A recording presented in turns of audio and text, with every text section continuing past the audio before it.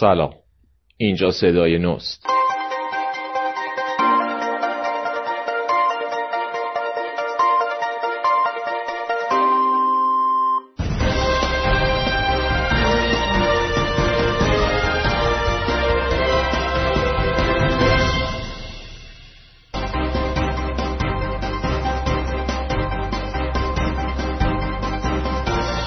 Nous étions prêts à maintenir ouverts les canaux financiers et commerciaux avec ce pays. Nous l'avons dit et aujourd'hui nous le faisons. Nous engageons l'Iran à poursuivre dans cette voie qui est la seule possible pour garantir la sécurité globale.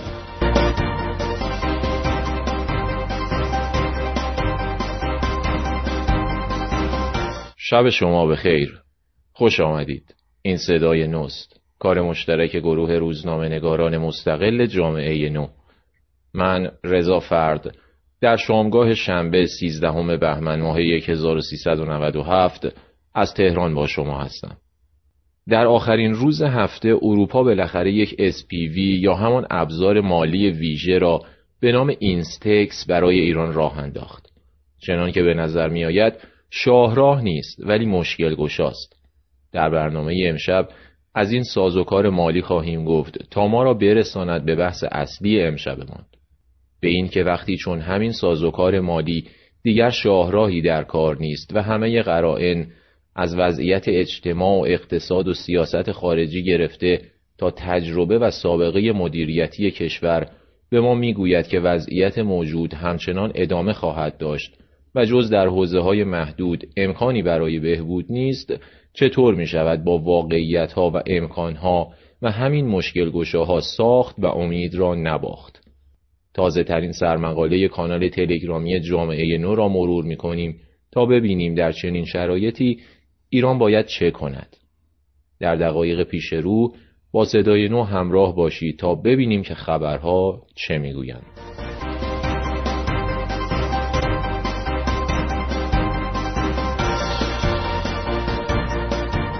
عاقبت پس از نزدیک به 9 ماه دیروز وزرای خارجه بریتانیا، فرانسه و آلمان بالاخره راه افتادن SPV را که وعده داده بودند برای از بین بردن اثر تحریم‌ها در تجارت میان ایران و اروپا برپا کنند اعلام کردند.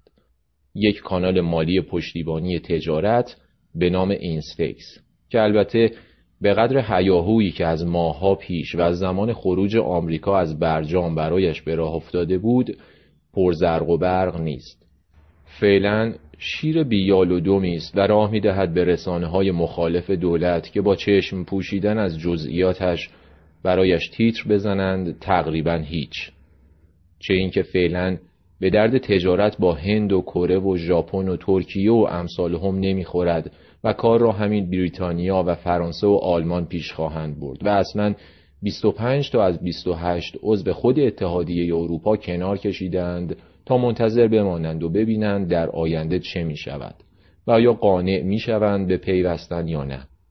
مبادله نفت در برابر اقلام بشردوستانه محدود خواهد بود، آن هم در چارچوب تحریم‌های غیر برجامی اتحادیه اروپا علیه ایران.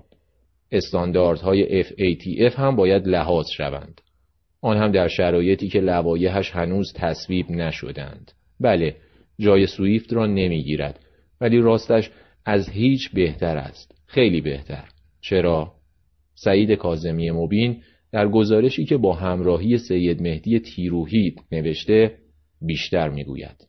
SPV یا ابزار مالی تک منظوره عبارتی شناخته شده در موضوعات مربوط به فاینانس و مالیه است و نهادی است واسطه، شرکتی کمکی و با مسئولیت محدود برای کنترل ورشکستگی شرکت‌ها و کاهش ریسک.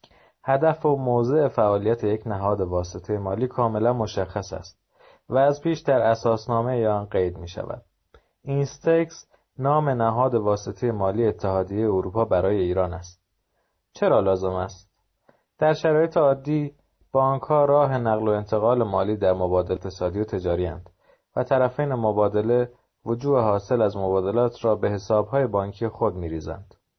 از زمان اعلام تحریم‌های بانکی و بسته شدن سیستم سویفت به روی ایران، عملاً استفاده از سیستم‌های پرداخت بین‌المللی رسمی به شدت محدود شد و مبادلات تجاری محدود شدند به صرافی‌ها یا کانال‌های ارزی دیگر کشورها. و حالا اینستکس راه افتاده تا شبکه ایمن بسازد برای بنگاه‌ها و بانک‌هایی که نگران ریسک برخورد با تحریم‌هایند. چگونه؟ خب همچنان نقل و انتقالات مالی با ایران از طریق بانک‌ها انجام نخواهد گرفت. هیچ بانکی در اروپا حاضر نشد ریسک مجازات آمریکا و کنار گذاشته شدن از معاملات دلاری را بپذیرد و اروپا نتوانست یک بانک را به عنوان کانال حمایت از تجارت ایران معرفی کند. اینستکس هم چنان که گفتیم یک شرکت است برای تسویه مالی مستقل و شبکه امنش را با ممکن کردن داد و ستد پایاپای می‌سازد. در این روش کالاها یا خدمات به طور مستقیم و بدون هیچ گونه واسطه با کالا یا خدمات دیگری مبادله می‌شود. یعنی از یک سو وجوه حاصل از صادرات ایران و در سوی دیگر کالاهای اروپایی قرار دارند که قرار است به ایران صادر شوند. شرکت اروپایی صادرکننده کالایش را به ایران خواهد فرستاد و سپس بهایش را چه به صورت نقد و یا تخصیص اعتبار از شرکت اینستکس خواهد گرفت که درآمد حاصل از صادرات ایران را به اروپا به امانت نگه خواهد داشت. این چنین دلاری که ایران از بکار گرفتنش محروم شده از مبادلات ایران و اروپا حذف می شود. پس اگر ایران نفتی فروخت، البته به اروپایی‌ها، در ازای آن امکان پرداخت مالی را با یورو داشته باشد و بتواند از اروپا کالا بخرد. البته فعلا برای تجارت اقلام بشردوستانه چون کالاهای کشاورزی، مواد غذایی، پزشکی و دارویی که از تحریم‌ها مستثنایند به کار می‌آید و بس. وزیر خارجه آلمان گفته در آینده دامنه این اقلام ممکن است بیشتر شود. این یعنی اینستکس تنها دلار را از مبادلات حذف می‌کند و تحریم را دور نمی‌زند و ایران همچنان نخواهد توانست اقلامی را که تحریمند، مثلا فلزات گرانبها را که به کار تقویت پایه پولی می‌آید بخرد. پس حسن این سازوکار چیست؟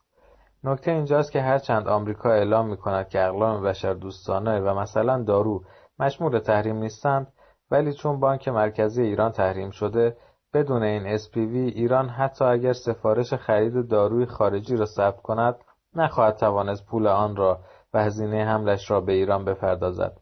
همچون اتفاقی که در دوره پیشین تحریم‌ها افتاد و افزون بر کمبود دارو، فشار و ظهور دلال‌ها و واسطه‌ها و مزد هنگفت آنها را هم سبب شد.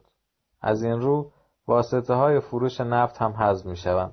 خلاصه‌اش این که اگر اتفاق خاصی نیفتد، البته فعلا فقط در معامله با اروپا، دیگر خبری از مثلا بابک زنجانی تازه نخواهد بود. این هیچ بی اهمیت نیست. 3 کشور آلمان، فرانسه و انگلیس به طور مساوی مالکان اینستکس‌اند.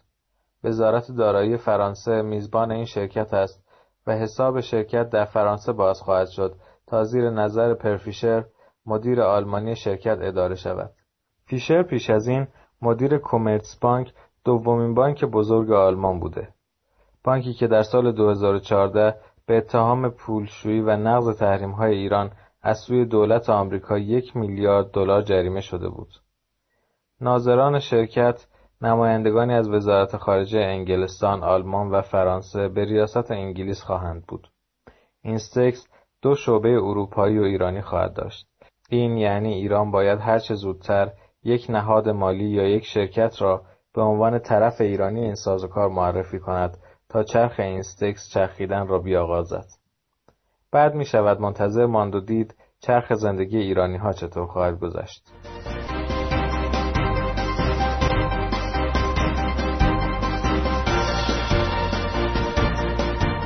اینستکس در نهایت امکانی و نه تضمینی است برای گریز از به صفر رسیدن صادرات نفت. بساط کاسبان تحریم فعال در خط ایران اروپا را هم کساد می کند و این چنین از هزینه‌های دور زدن تحریم می کاهد. طاق نصرت نیست. تازه اگر عملی شود شاید در نقبی باشد، شاید پیروزی نباشد، ولی حتما گریز از شکست است و جا خالی دادن به فشار بیشتر. خب مگر خود برجام جز این بود؟ اروپایی‌ها در بیانیه راه‌اندازی اینستکس محدودیت‌های کنونی را مربوط به فعلا دانستند و نوید دادند که اگر به قول خودشان همکاری ادامه یابد اوضاع بهتر شود. ولی در بهترین حالت هم ارتفاع این سازوکار مالی از ارتفاع برجام بلندتر نخواهد بود. برجام چکمه‌های آمریکایی‌ها را از گلوی اقتصاد ایران کنار زد و بس.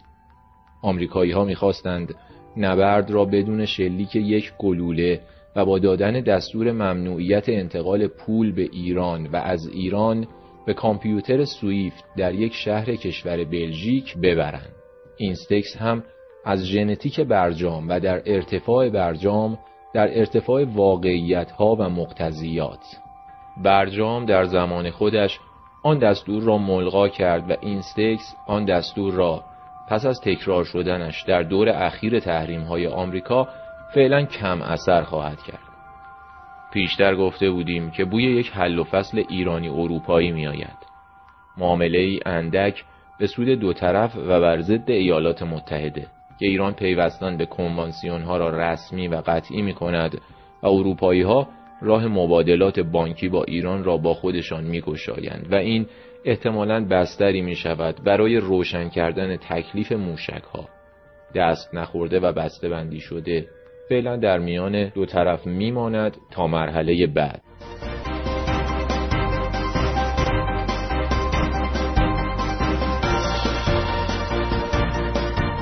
اینستکس البته سند آن حل و فصل ایرانی اروپایی نیست. شبیه پیشنویس آن و از این حیث بیشتر شبیه به توافق هسته‌ای ژنو است که پیشنویس برجام بود و بخشی از تحریم‌ها را معلق کرد. شاید بشود گفت آنچه در اینستکس قطعی است همین روشن شدن مطالبه‌های دو طرف از یکدیگر است، ولی معلوم نیست عاقبتش چه بشود. علالحساب ضرب العجل FATF 28 بهمن به پایان میرسد، ولی مجمع تشخیص به سبب تعطیلات تقویمی هفته آینده جلسه‌ای نخواهد داشت. روشن نیست اگر لوایح مربوط به FATF به سرانجامی نرسند سازوکار ویژه مالی را چه خواهد شد. هرچند تجربه میگوید که این لوایح تصویب خواهند شد، ولی خب کسی از فردا خبر ندارد. به ویژه که حالا با گره خوردنشان به اینستکس حیثیتی تر هم شدند. اینستکس فعلا چیز دندانگیری نیست، پس بعید نیست از پیش فریاد کوسیر و عدس بلند شود. تا همینجا هم مشروط شدن اجرای اینستکس به تصویب شدن لوایح مزبور و البته لحاظ شدن تحریم‌های امنیتی غیر برجامی اروپا که اشارهشان به برنامه موشکی ایران است بسیاری را گران آمده. میگویند این بهانه‌ای برای نفوذ به اطلاعات مالی و بانکی ایران و تأثیرگذاری بر سیاستگذاری‌های خارجی و داخلی به ویژه برنامه‌های موشکی ایران است و به دردی نمی‌خورد و باید از آن چشم بست. ممکن است بهانه‌ای شود برای پس زدن دیپلمات‌ها و توجیهی برای سرفرو بردن در رقابت نظامی با عرب‌ها در اینجا و آنجا و چانه‌زنی با پوتین برای دریافت موشک و رویای سلاح برتر و شعف ناشی از سخنان نتانیاهو و جان بولتون و گروه رجبی درباره آقایی کردن ایران در خاورمیانه. خطای برجام اینجا دیگر نباید تکرار شود. روحانی پس از امضای برجام نگفت که توانست با دیپلماسی آنچه را که قرار بود تسلیم نامه شکست بین بازنده و برنده جنگ اقتصادی تحریم ها باشد بدل به توافقی سیاسی کند. گفت عاقلان دانند و به گوشه رینگ خزید و گذاشت آنها که سرنوشت کشور را زیر قطعنامه‌های سازمان ملل برده بودند طلبکار از کار درآیند. حالا هم همانهایی طلبکار خواهند بود و خواهند کوشید کار اندک اینستکس را در همین آغاز بسازند که به قول علی مطهری با هوا کردن موشک نگذاشتند برجام اجرا شود و بهانه ماجراجوتر شدن ایران را پس از برجام برای دار و دسته ترامپ جور کردند و کار را به جایی رساندند که بیشتر از یک سازوکار مالی مشروط و محدود دستمان را نگیرد. با این همه این سازوکار جای گسترش و توسعه رفع محدودیت و پاتک زدن به آمریکا را دارد اگر پیش گرفته شود. خطای برجام نباید تکرار و این یکی هم این بار نشکفته پرپر شود. هرچند علالحساب امروز در مراسم رونمایی موشک هویزه وزیر دفاع دولت هم کنار فرمانده نیروی هوافضای سپاه ایستاد.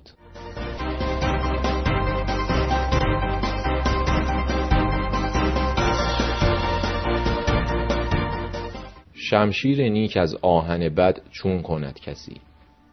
می شود زیر آتش توپخانه هوس بستنی توت فرنگی کرد، ولی نمی شود انتظار اجابت هوس را داشت. قاعده این است: اگر فرصت غنیمت شمرده نشود از دست می رود. می رسیم به روزی چون امروز. آن وقت دیگر باید با مقتضیات ساخت. این بار البته دولت هم چندان به آنچه نصیبش شده افتخار نمی کند. دیگر از آفتاب تابان و فلان خبری نیست. راستش وقت افتخار هم نیست. به هر حال راه‌ها در دنیای سیاست چندان متفاوت از راه‌ها و جاده‌ها در زندگی روزمره نیستند. چنانکه راه‌ها در زندگی روزمره گاهی به سبب حوادث انسانی یا وقایع طبیعی بسته می‌شوند، راه‌ها در دنیای سیاست هم، به ویژه وقتی زمستان سیاسی شبیه آنچه ترامپ مدعیش است از راه برسد، ممکن است برفگیر شوند و مسدود. شاهراه که بسته شود باید به باریکه ساخت. مثلا پیش از خروج ایالات متحده از برجام گروهی بودند که میگفتند می شود با مذاکراتی در چارچوب برجام مانع از خروج آمریکا شد. نشد و آمریکا خارج شد. پس از آن دیگر همان گروه هم مذاکره مستقیم با آمریکا را تجویز نکردند. آن راه بسته شده بود. پیشنهادهای جامعه نو هم 1 سال پیش متفاوت از امروز بودند و برخی از پیشنهادهای آن روزها حالا دیگر موضوعیت ندارند. فرصت‌هایی اند که از دست رفتند، راه‌هایی اند که بسته شدند. خب در چنین شرایطی ایران باید چه کند؟ این را چند تا از همراهان کانال جامعه نو و شنونده‌های رادیو صدای نو هم پرسیدند. در واکنش به چند سرمقاله اخیر با محوریت استراتژی خارپشت پیام دادند و پرسیدند که چرا رک و پوسکنده نمیگویید ایران چه باید بکند. خب جامعه نو قبلا به این پرسش پاسخ داده. نه فقط جامعه نو که بسیاری از صاحب نظران پیشنهادهای خود را از طریق همین گروه و حتی رسانه‌های دیگر دادند. با این حال امشب یک بار دیگر شرح می‌دهیم که ایران چه کند. نخست ببینیم کشور در چه موقعیتی است. راستش این است که برخلاف رجزهای اشخاص مشکوکی که در بوق ابرقدرت بودنمان می‌دمند، کشور قدرتمندی نیستیم. بر اساس ارزیابی تعداد زیادی از اقتصاددانان صاحب دغدغه، اقتصادمان عملکرد به قاعده‌ای ندارد، به شدت آسیب پذیر است و به خاطر اتکای تاریخی به کسب درآمد از منابع طبیعی به بیماری هلندی از نوع نسبتاً خفیف ولی مزمن مبتلاست.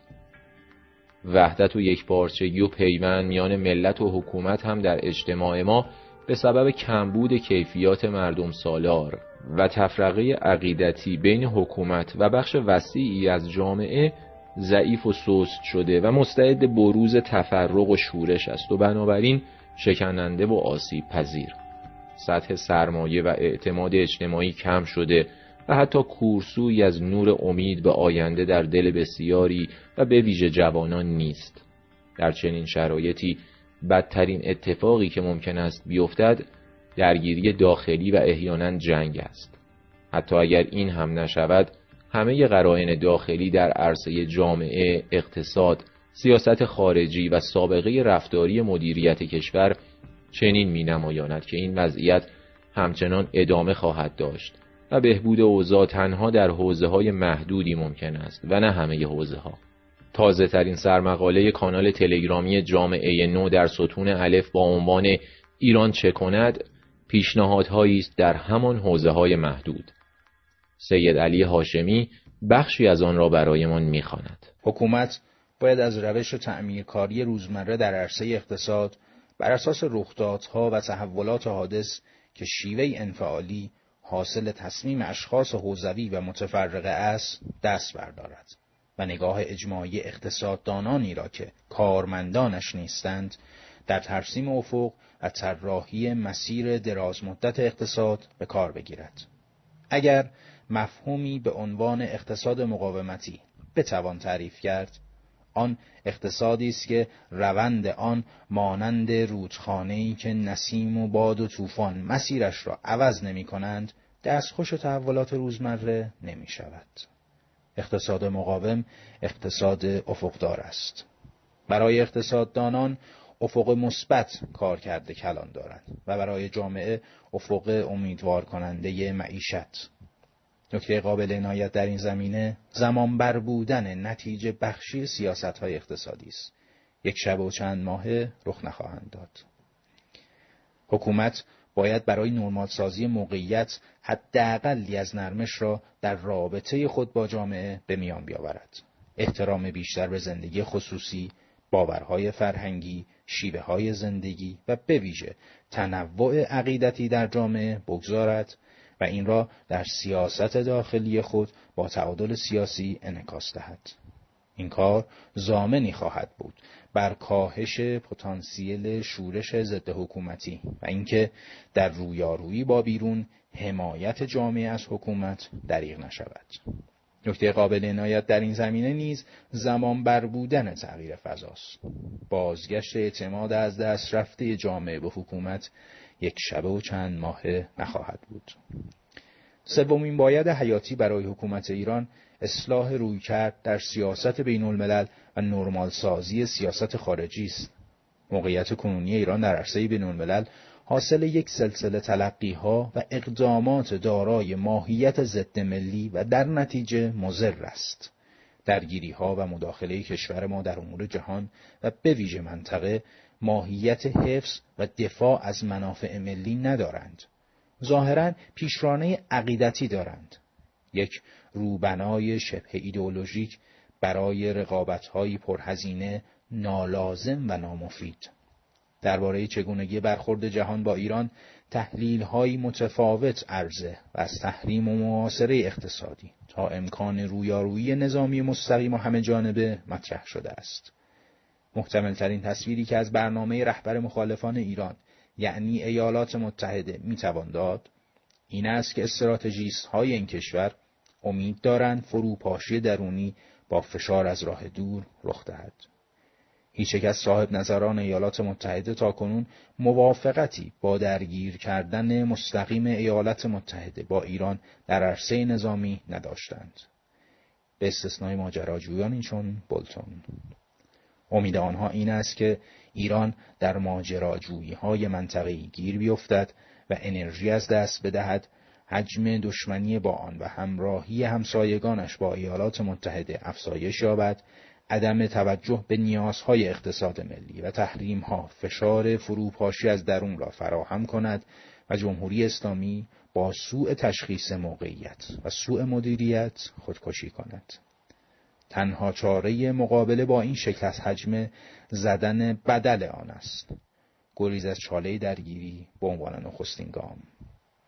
این عمده ترین چیزی است که از خارپشت می‌آموزیم. در رفتن از نقطه درگیری تیغ‌هایت را نشان بده اما به کار نبر. موشک‌ها را نشان بده بعد دستت را دراز کن.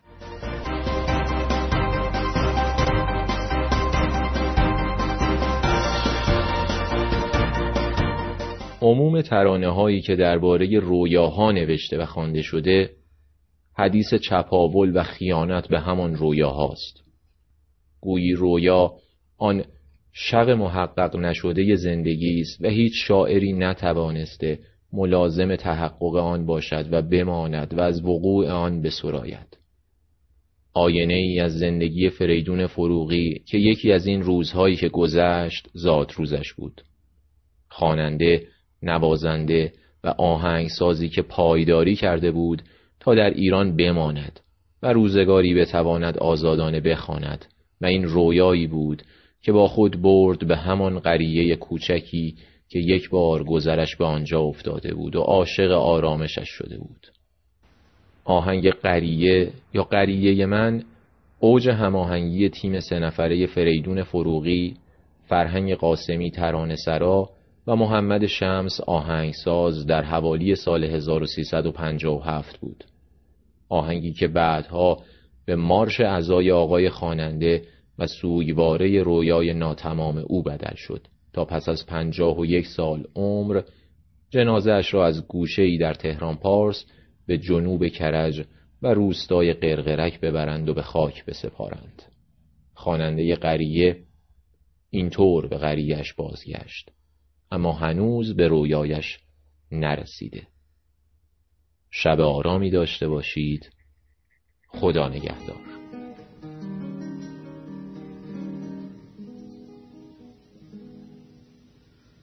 رویاهای من قریه قدیم چون مسکی سایه اما صمیمی، قریه من به جای فولا چشم رو میپرستی، چشم رو میپرستی. قریه من خوب و صمیمی، دلچسب و زیبا، شعری قدیمی.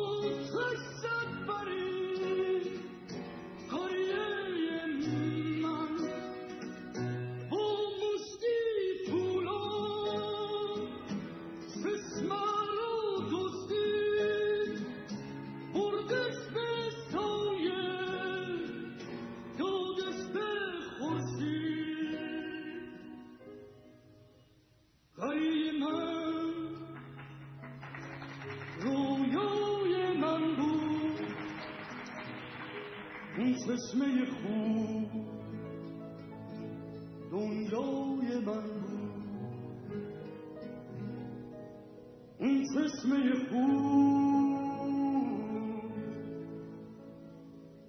دنیای من بود.